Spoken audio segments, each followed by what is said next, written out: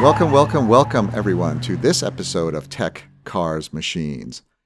My name is Ali Tabibian, and I'm with GTK Partners, and you can find out more about me and the firm via the links in the episode notes.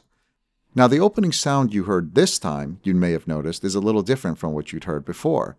This time, what you heard was a Porsche 911. That's because today we're going to be talking to a member of the Volkswagen Group. And Volkswagen, one of the largest, if not in many years the largest automobile producer in the world, owns a number of storied brands. Obviously Volkswagen, but also Audi and Porsche, and hence the sound you heard at the opening of this episode. In particular, we're going to be talking to a senior member of the Volkswagen of North America Electronic Research Labs.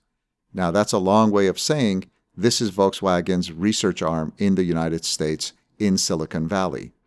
They've been here for about 20 years, and they're responsible for a number of firsts. For example, it was this unit that drove the first integration in a commercial vehicle of Google Maps and Google Earth, and they also sponsored a lot of success in the early autonomous car races that you hear about in this episode. Let's take a brief moment to talk about VW Group and give you a sense for the company overall.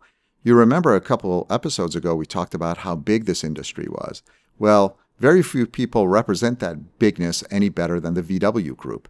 Here's some statistics, all of them which I find startling, even though I've been covering this industry for quite a while.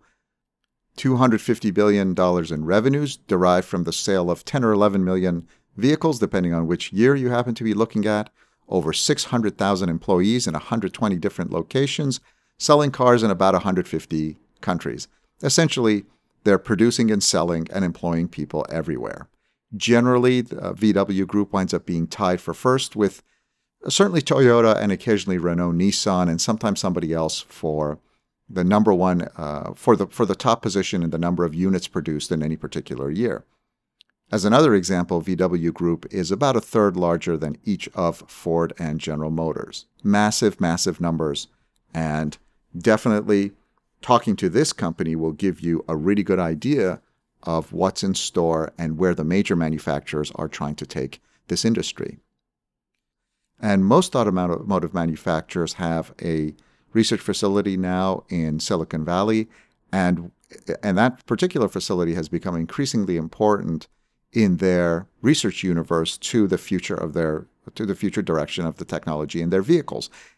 Generally, these labs, and especially in the case of the German auto manufacturers, are headed by someone who's on a rotation, typically about 3 years from the mothership. They obviously have substantial permanent staff, a couple hundred in the case of Volkswagen ERL, just this particular unit here. And Chuhee Lee, who we're about to interview in this series, is the senior most permanent member of VW ERL. Now, with this type of scale, with the type of scale that VW has, what'll be really interesting about the audio you're about to hear is that you'll notice that it doesn't really focus exclusively on automotive technologies, but that Chuhee and his team spend a lot of time thinking about driver experience. What is the definition of luxury? And how's the definition of luxury changing? And what is the future of human technology interaction? What is the association an individual wants to have between the vehicle and their lifestyle? I wanted to explain a few terms and acronyms that you'll hear during the interview so that you'll have some background when you get there. One is the DARPA Challenge, D-A-R-P-A. DARPA stands for Defense Advanced Research Projects Agency, and it's an arm of the United States Department of Defense that for quite some time, maybe getting close to 20 years now, has sponsored a very famous race where experimental vehicles and research teams and sometimes corporate sponsor teams come to show off their self-driving vehicles. Another phrase you'll hear is MMI. In particular, I think that phrase is used in connection with the Audi brand, and MMI stands for Multimedia Interface, and it generally refers to the infotainment, dashboard, and user experience inside that brand of vehicle. You'll hear a phrase called Audi On Demand. That's a experimental service at this point, is I think the right way to call it, which is a combination car rental and valet service in a few major cities, including San Francisco, dedicated to the Audi brand and run by the VW Group.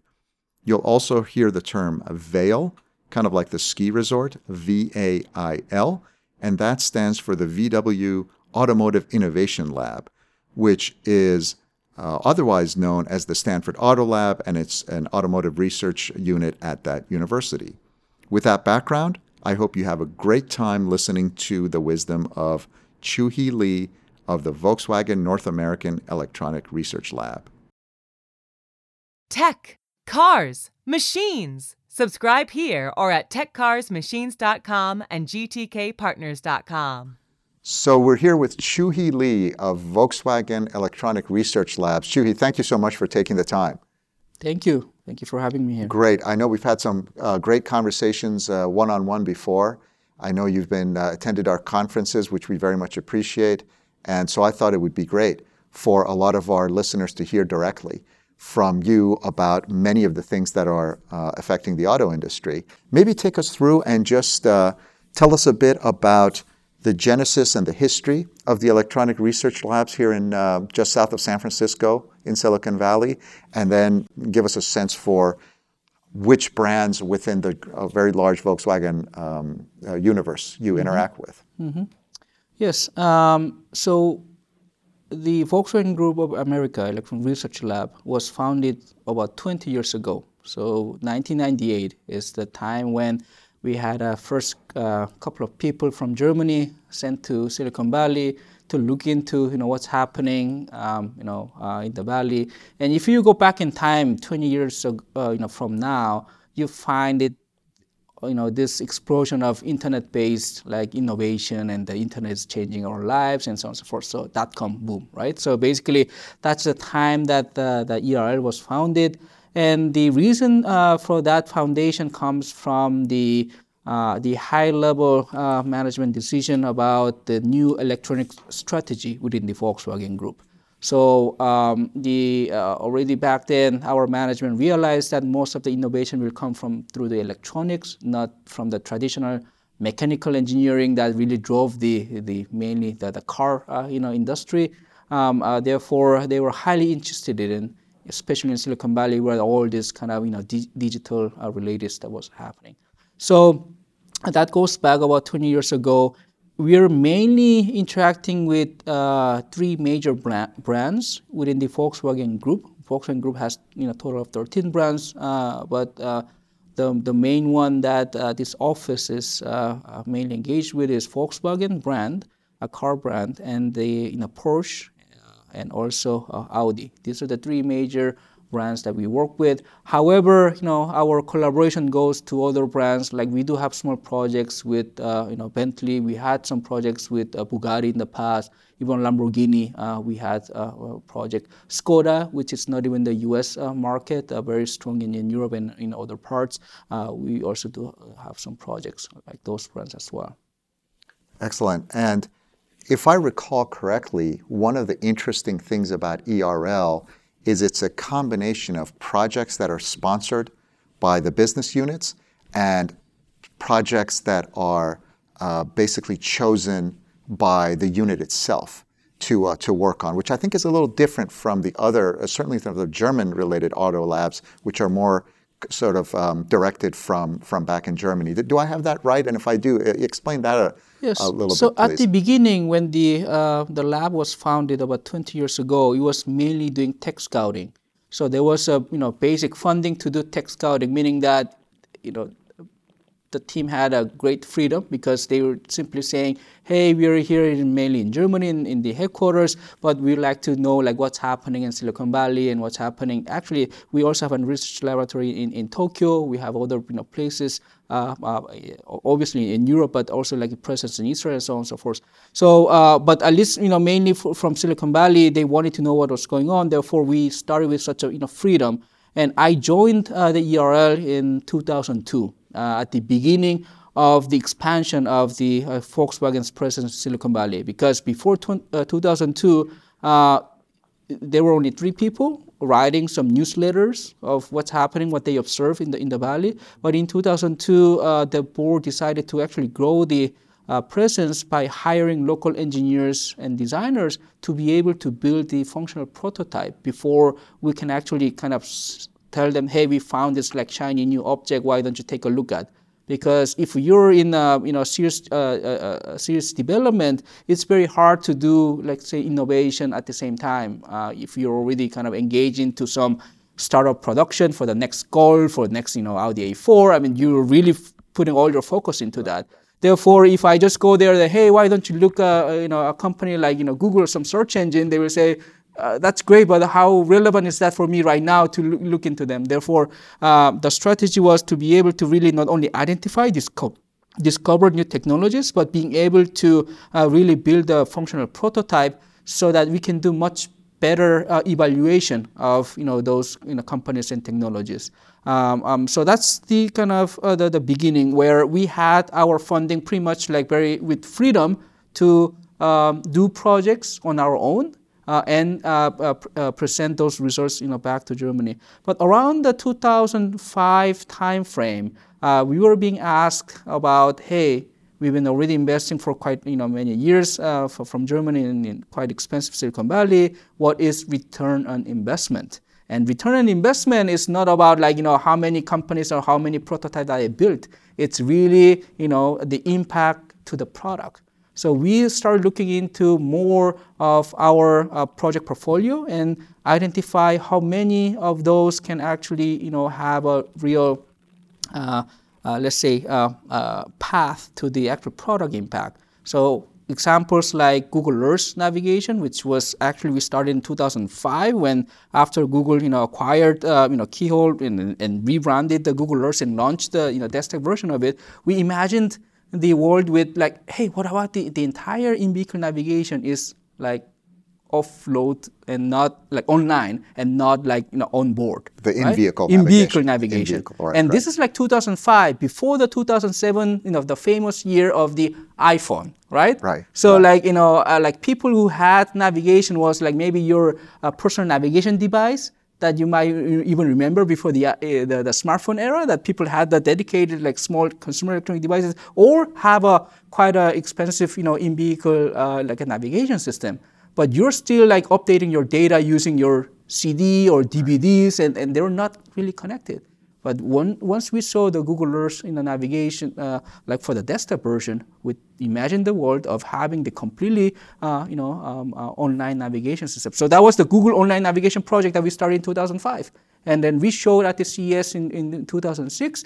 And from there, we worked on the actual development project here at ERL to launch the production version of the Google Earth embedded, the first time in the auto industry to really have that in the vehicle, and that was the previous generation of the Audi A8.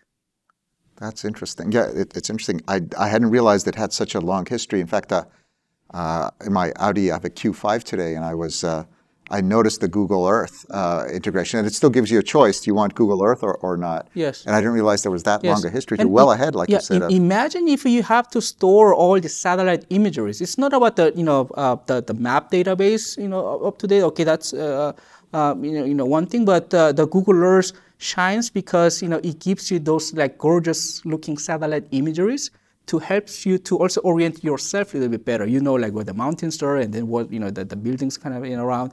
Therefore, and these are all from different levels of the zoom, right? You can go 30, yard to a 5, 10, 15 kilometers.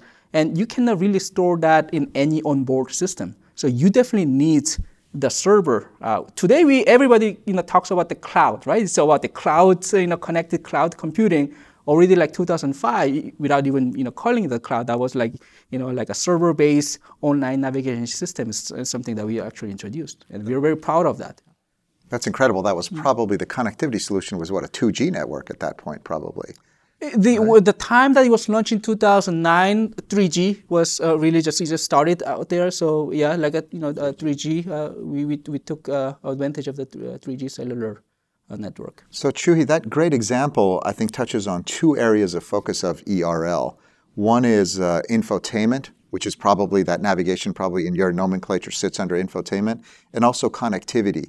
Maybe touch on other areas of focus at ERL, and then we can come back and talk about talk about each of the Yes, each of the absolutely. categories? So this, connected infotainment or connected car is one, very strong pillar of the ERL with very long history. Another long history is also back in 2005 with the DARPA Grand Challenge.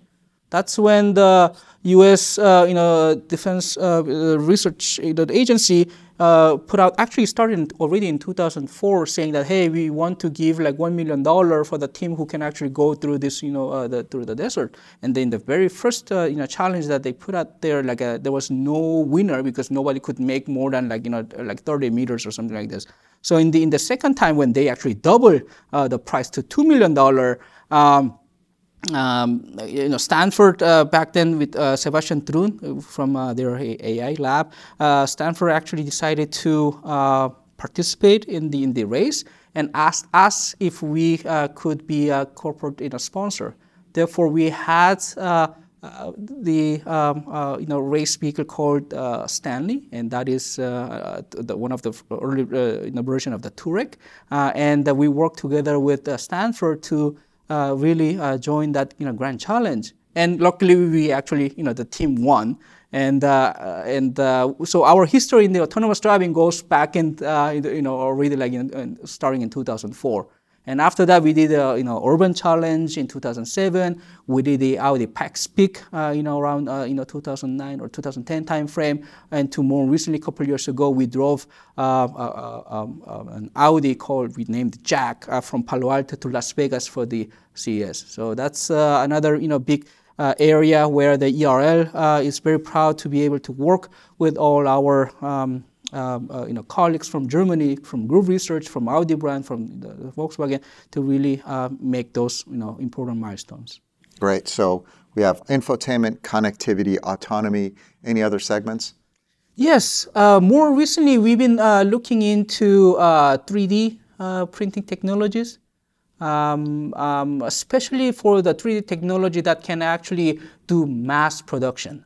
We've been using 3D printers for a long time for our own prototyping, but we been recently looking into other actually technology that enables a speed and scale where you can actually do 3D manufactured of like vehicle parts that can go directly into a product and not just kind of have that as a prototype stage. So we do actually have one of the 3D printers from one of our partner companies actually in our building, and we're printing out the actual vehicle parts for different type of let's say evaluation to see if that actually meets our quality requirement and so on and so forth.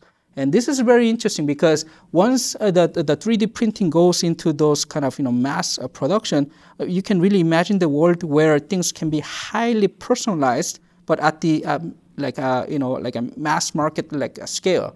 The challenge of personalization is what you like might not be the same as what I like, right? So if what you like is one and what I like it look different, if the tooling has to be differently, then it's very expensive. But imagine if it's 3D printing parts that allows even that's in the same printer that can actually have a parts that's optimized for your or like trim pieces. Remember, imagine that I can have a door, a trim piece, with my names on it or the initials on it. That's really somewhat affordable, or that I can even change depending on my mood. It will be a really interesting business value proposition. So we're looking into those 3D printing capabilities.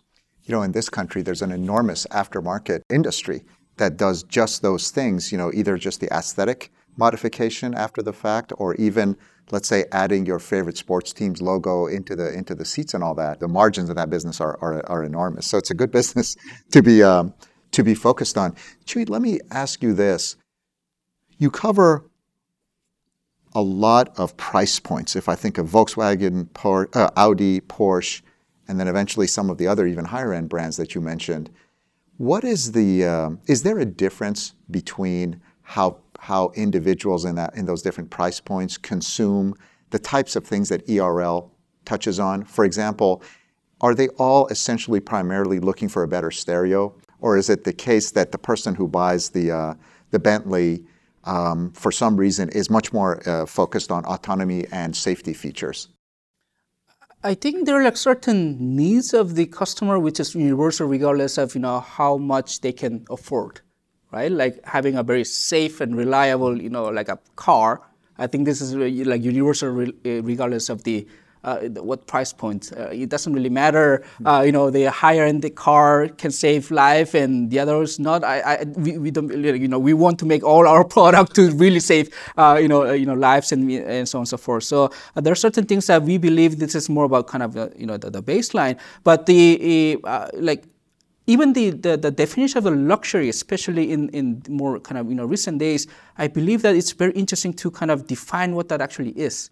Because in the traditional sense of the luxury was like very much of like handcrafted, like leather wrapped something, or very much of a high end, like like Materials. high fidelity audio, like sound and things like this. So there was a lot more kind of the physical aspect. But today we're living mostly also like digital lifestyle. So like for example, let's put an example on an iPhone.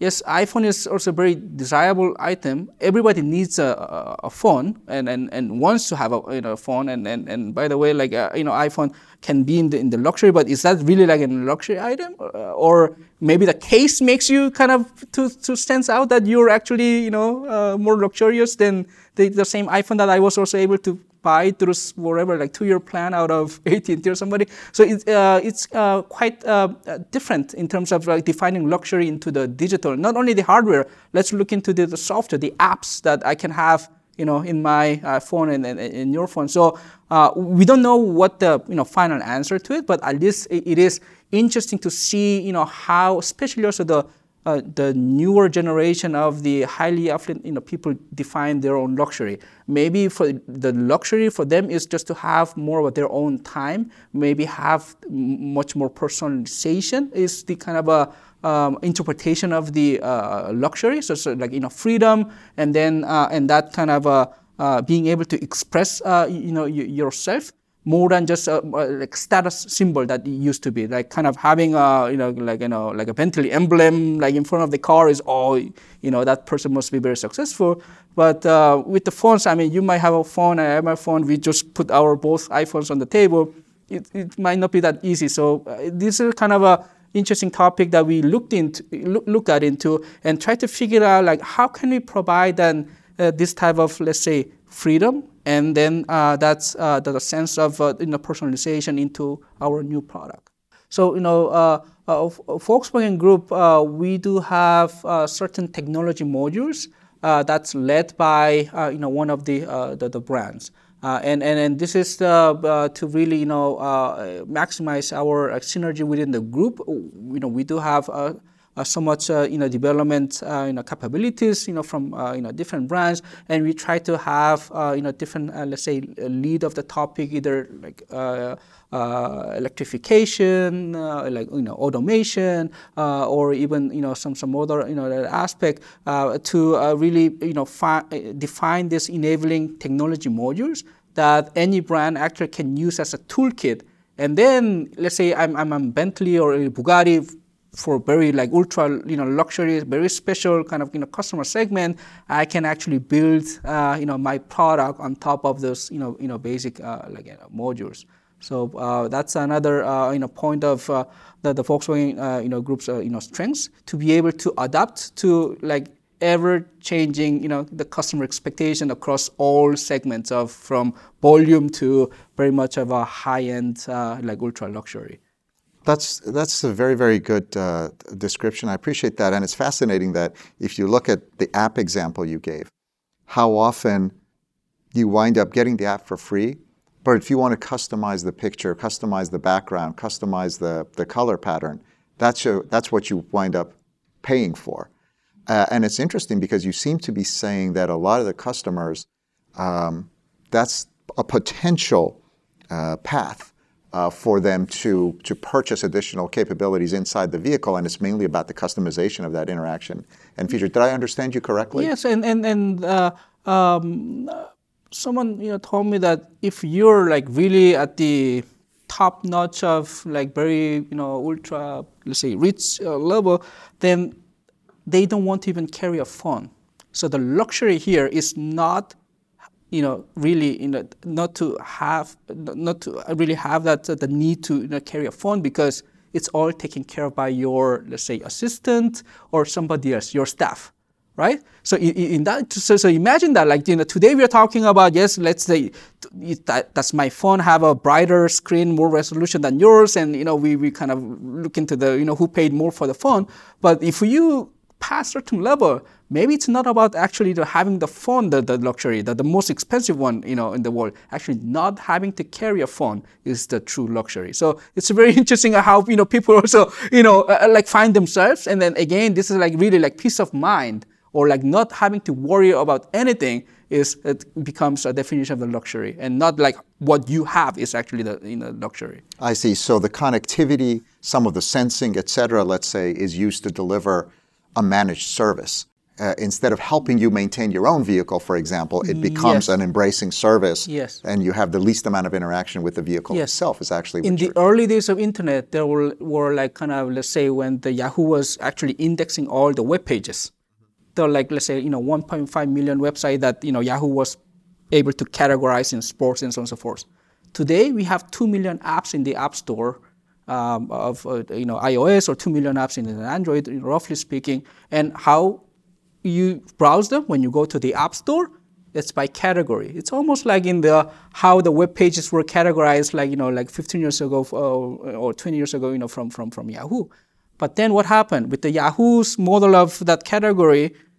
Came along Google's one single search bar, and it was much easier to kind of type in what you want, find out, rather than going into the category and trying to kind of find the web page that you want. Same, phenomenon for the app store market. It's like you go through the browsing, but what's happening? All this digital assistant is actually trying to answer the question, or they try to provide a service that you want directly, rather than you going through the App Store and downloading the app that you want, and so on and so forth. And they're making this like digital assistant to develop more and more so-called skill set, which is basically the concept of downloading an app. So there's this whole like the use of the AI to the automate and really being able to get you directly to the, let's say, service or the maybe a goods that you want to have. It's becoming more of the actual, let's say, desire, the item than what we used to work before. Does that make sense? It makes a lot of sense. Interesting. I'm a subscriber to Audi On Demand, and one of the great things about it, I don't take care of the car. It gets dropped off and it's picked up, and honestly, it's much more expensive in a lot of ways than owning the vehicle.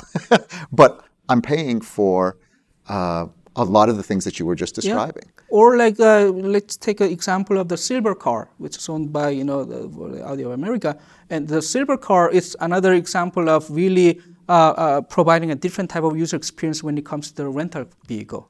But the rental car, like, typical, what do you do? Like when you arrive at an airport, you go to the rental place and you find the car and then get out and so on and so forth.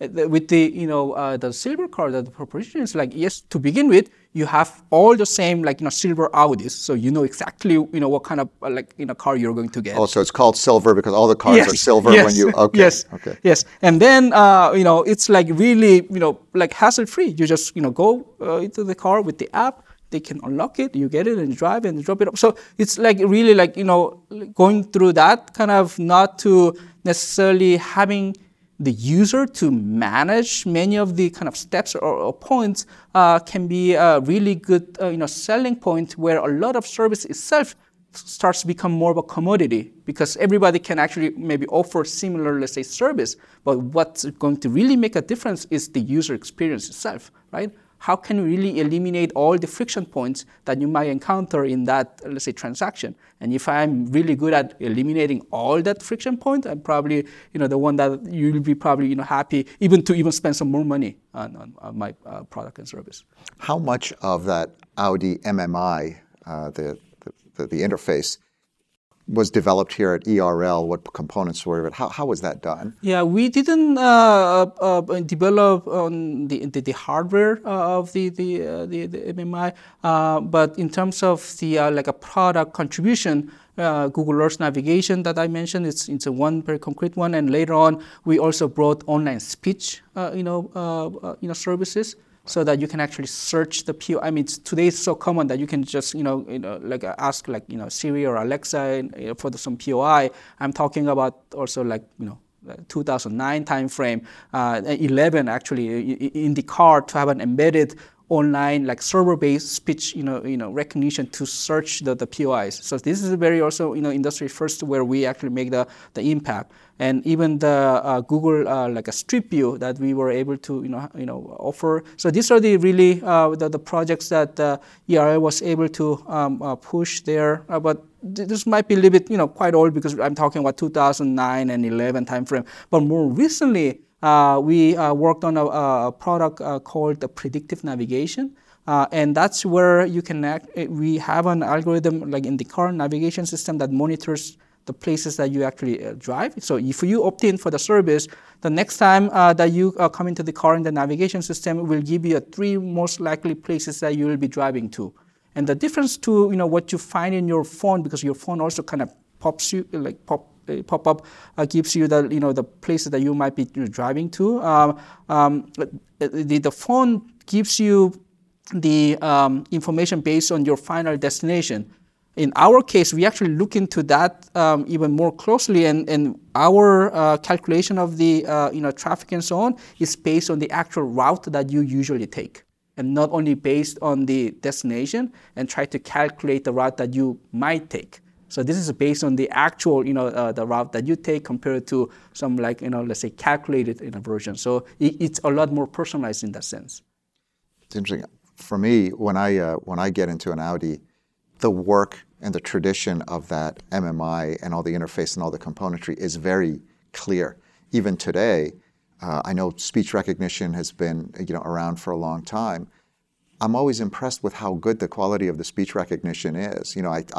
As an example, today I said go to 500 Clipper Drive, drive me to 500 Clipper Drive, Belmont, California, and it was flawless. And I don't always have that experience in vehicles. What is your view or the group's view on what should be developed internally and what should really be sourced externally? With this kind of volume, are you more biased toward owning the solution than just integrating it?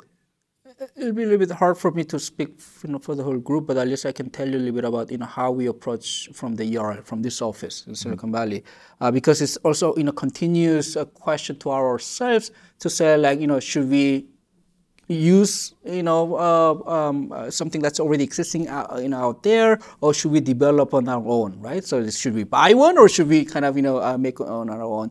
And when it comes to the actual, let's say, algorithms that affect the user experience and also touches the customer behavior, like kind of the data, we'd like to actually have much more insight and even let's say control over those. So it depends. Like if somebody can really give me the full service of exactly what we want, then yes, it might be even like business wide let's say economically more viable than that. But usually there is no such thing. Like when you're really in developing on your own like a product and you're defining your own user experience, you start kind of doing a lot of tweaking and changes.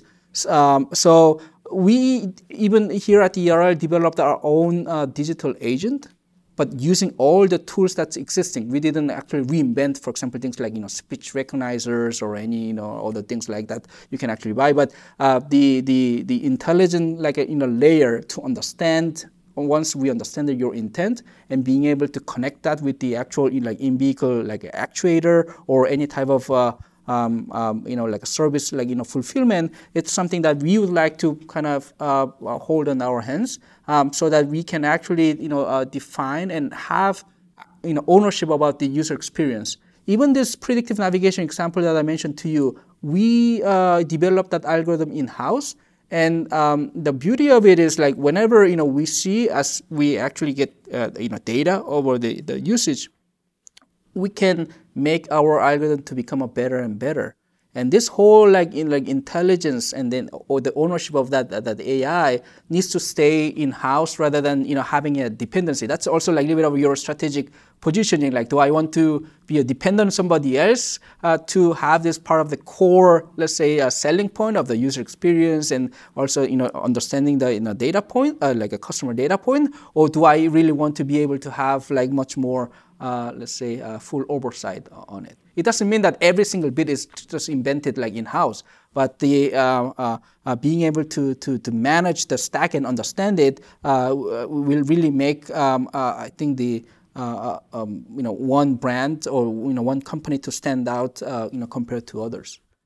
Chuhee, one thing that we've heard a lot from both the auto OEMs themselves and really the tier one suppliers more than anybody else. And I would just want to see if it matches your own views.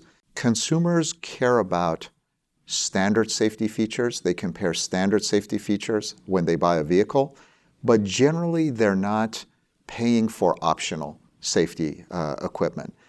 For example, some of the advanced collision assistance, especially when it's integrated with modest self-driving capabilities that most of the OEMs have, that those generally are flagship type of options that they help to sort of really present the brand and show off the brand, but they're not frequently selected options on the part of the consumer.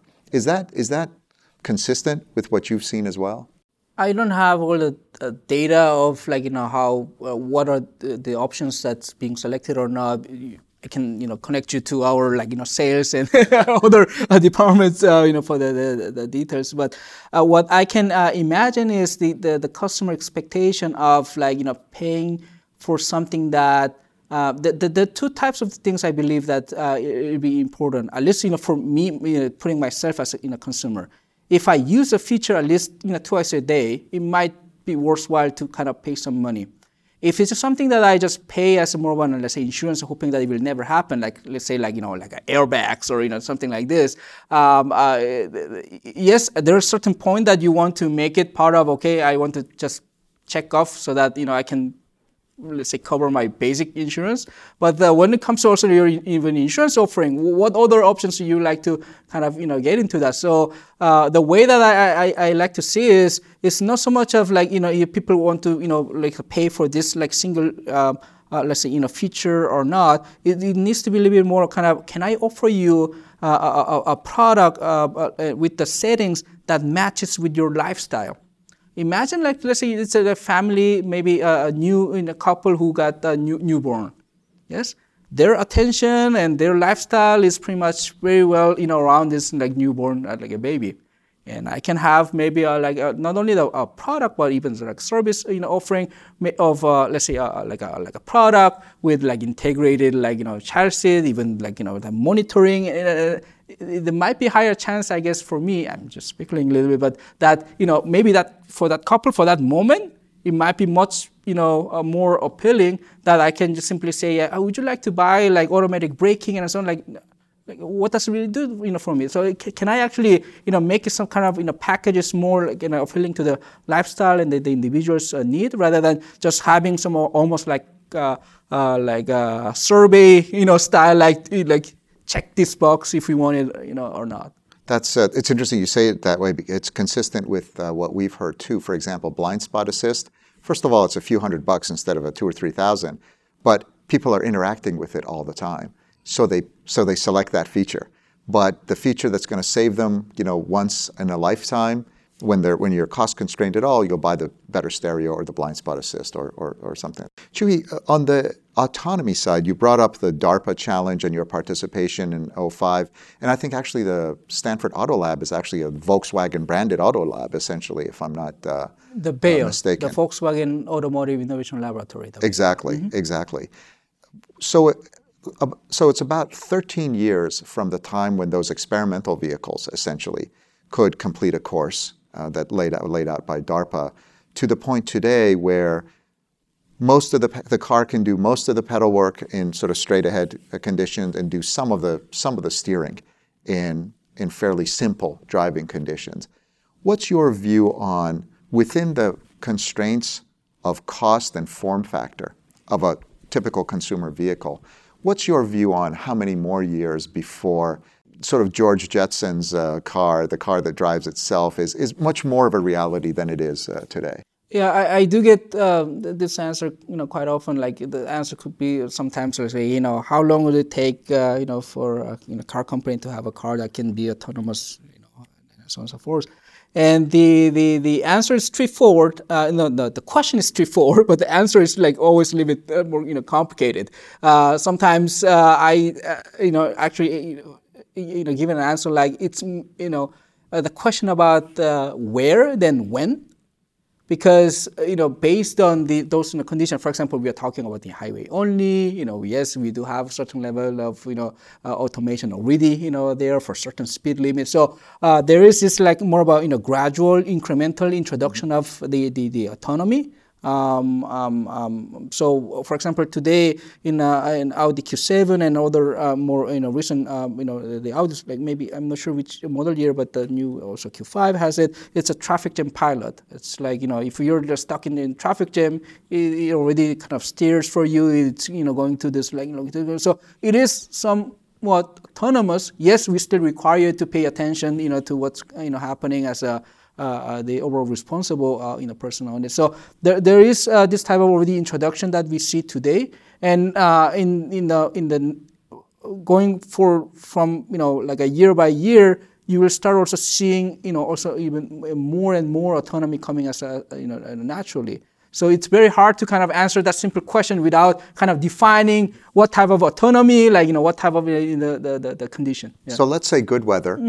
From entry into the highway through exit from the highway, where I can theoretically, take a nap, right? How long before that's the case?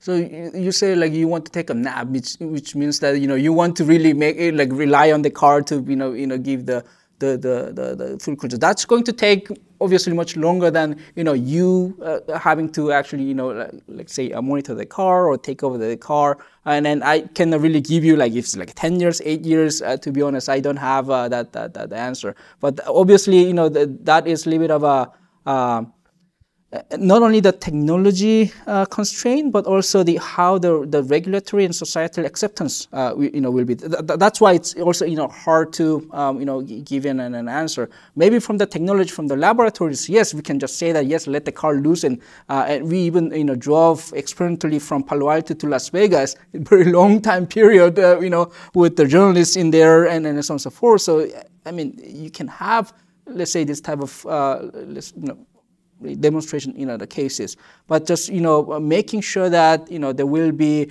already like the whole reliability things sorted out when things come into an accident, and if actually like people would actually accept that in the same highway that you're driving a non-automated car, that there's another automated car like without actually driver monitoring on it, would you accept it or not? So there's a lot of other kind of related topics that makes this whole timeline to be much more a little bit unpredictable. But we're all working toward introduction of this technology as soon as possible.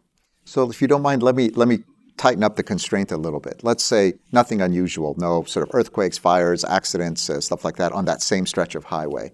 And let's just make it a 5 to 10 mile distance from the point you get on the highway to the point you leave the highway. So people will be changing lanes.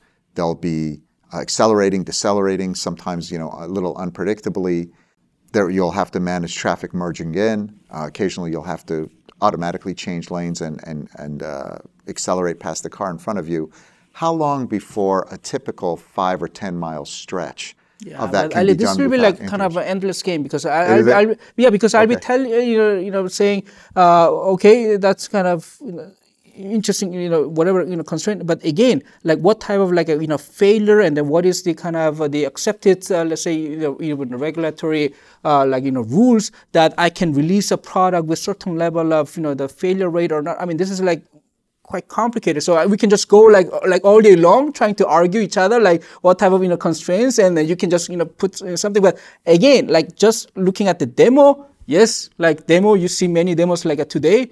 If you want to grab one of the even let's say Google cars and close your eyes and for 5 miles, I mean, I'm sure that it might work. Hopefully, you don't get into accident. But what you're asking is that's when probably without any accident, probably guaranteed. And that is much harder to kind of, predict like what level of, let's say that every puzzle needs to come into the place to be able to kind of answer that question. Therefore, sorry, not having an answer for that. Chuhee, I'm glad you said what you did, and I apologize for maybe taking the game a little bit too far, but I wanted people to hear the insights directly from an expert in the field. Because if you just read newspaper articles, you think that this stuff is around the corner and nobody will have a driving job in 2 years, right? And that's not really the case. In fact, we did a pretty extensive study for the insurance companies about 2.5 years ago. Talked to people like yourselves, from a lot of different things. And basically, just even from a technical point of view, people said, I can't even really give you a good answer for 5 years. This is 2.5 years ago. We just don't really know what that environment is. Let me maybe start. I don't want to overstay our welcome here. Let me maybe start by asking you to comment, whether it be on autonomy, artificial intelligence, changing customer preferences. Do you see any inflection points that have either happened recently or are coming up in the future? Is there a breakthrough in AI technology, in the cost or capabilities of autonomy componentry, or dramatic changes in how, let's say, millennials like to consume vehicles that have really caught your attention? I think this the whole notion of artificial intelligence, being already here, when it comes to, let's say, non-safety or related topics like digital assistant. I mean, we're already living this era of having digital assistant. You might have even Amazon Echo or the Google Home and or like Apple, like a Pod. There are this digital assistant already in our lives through our smartphones and other things and like this. And when I look into this more into from the perspective of mobility, it's not about what kind of car that we want to build for the future. We need to think about, and we're really looking into the how does the future mobility needs could look like. And if we look into this, the whole almost like an explosion of the AI-based application from autonomous driving car to digital assistant to business intelligence, robot and data analytics. I think in the future either we will go into the future where no mobility is needed at all because maybe everything will just come to you and you don't even have to travel because the virtual reality will be so good that you don't actually physically move. Or I'm more a believer that we will be still even in that case appreciating more the actual physical movement and physical, let's say, meeting or actually being to Hawaii personally versus having these a virtual reality goggles and feels like I'm in Hawaii, but I'm not really in Hawaii. So there will still be a continuous need for mobility. And now the desire for the mobility might be evolving. Therefore, we need to really incorporate technologies like 3D printer, the AR, VR, and even the AI and everything to be able to provide, not only the product, but also the service from the Volkswagen Group that I can make your every journey enjoyable one. So that's how I see. Right, and that's a fluctuating target to hit, right? Sometimes it can be congestion in urban areas that are suddenly increasing. That requires one set of services, and some of them, like you said, it's the question of I don't mind sitting in traffic, but I want to be dissociated from I want to be able to do everything I can in my own office. That's a really good point. Chuhee, let me start maybe wrapping up by offering you up some time. Is there anything else you'd like to mention? A question that we should have discussed? Something that ERL is doing that you'd really like to go back and point out? Anything like that we need to cover? So this year is our 20 years anniversary here in Silicon Valley. So we are asking questions to ourselves, looking back the past 20 years of how we've been part of a Silicon Valley and things that we actually were able to contribute back to the Volkswagen Group. Like what is in the next 20 years? And it goes back a little bit of all those let's say, technologies that I mentioned about from the 3D printing to the whole AI and maybe new materials. There will be obviously a breakthrough even in battery technologies that we will have much higher like energy and so on and so forth. And really being able to continuously be, an integral, let's say, part of the Silicon Valley community, because it's very different to be in Silicon Valley as a tourist compared to a real, Silicon Valley, let's say, a community member. And then we believe that we do have a, good, let's say, track record of demonstrating that we are more of a the community member than tourist, and really leverage that factor to be able to really have a high impact of the Volkswagen Group of defining the new mobility experience that we can actually offer. So that's something that we are actually having at some internal reflection points of just kind of looking back of those 20 years and looking into the future in the next 20 years, and we are more engaged than even before, because it's quite a milestone to really spend some time as an let's say an office outside of the mothership, but at the same time being able to have a high impact like a product input. So we would love to be able to actually continue to do that even more than before, and that's what we are really excited about. Chuhee, I've always been struck by how driver-centric you are. You're obviously an accomplished technologist and a few hundred people here working here, but you always have the driver very, very strongly in mind. And that's always been striking to me, and that's one of the reasons I wanted to make sure we had your comments on the on tape here, so to speak.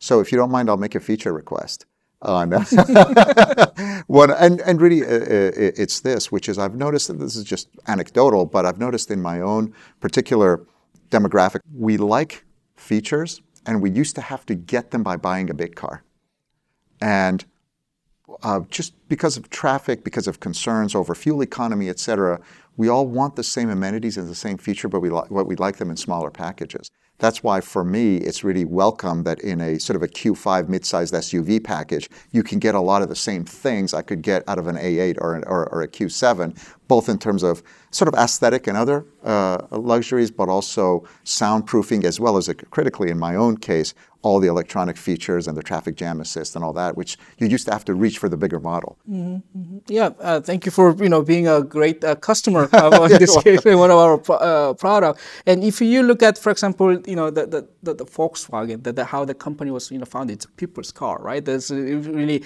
in our philosophy to be able to actually being able to provide the best quality product that that you can access.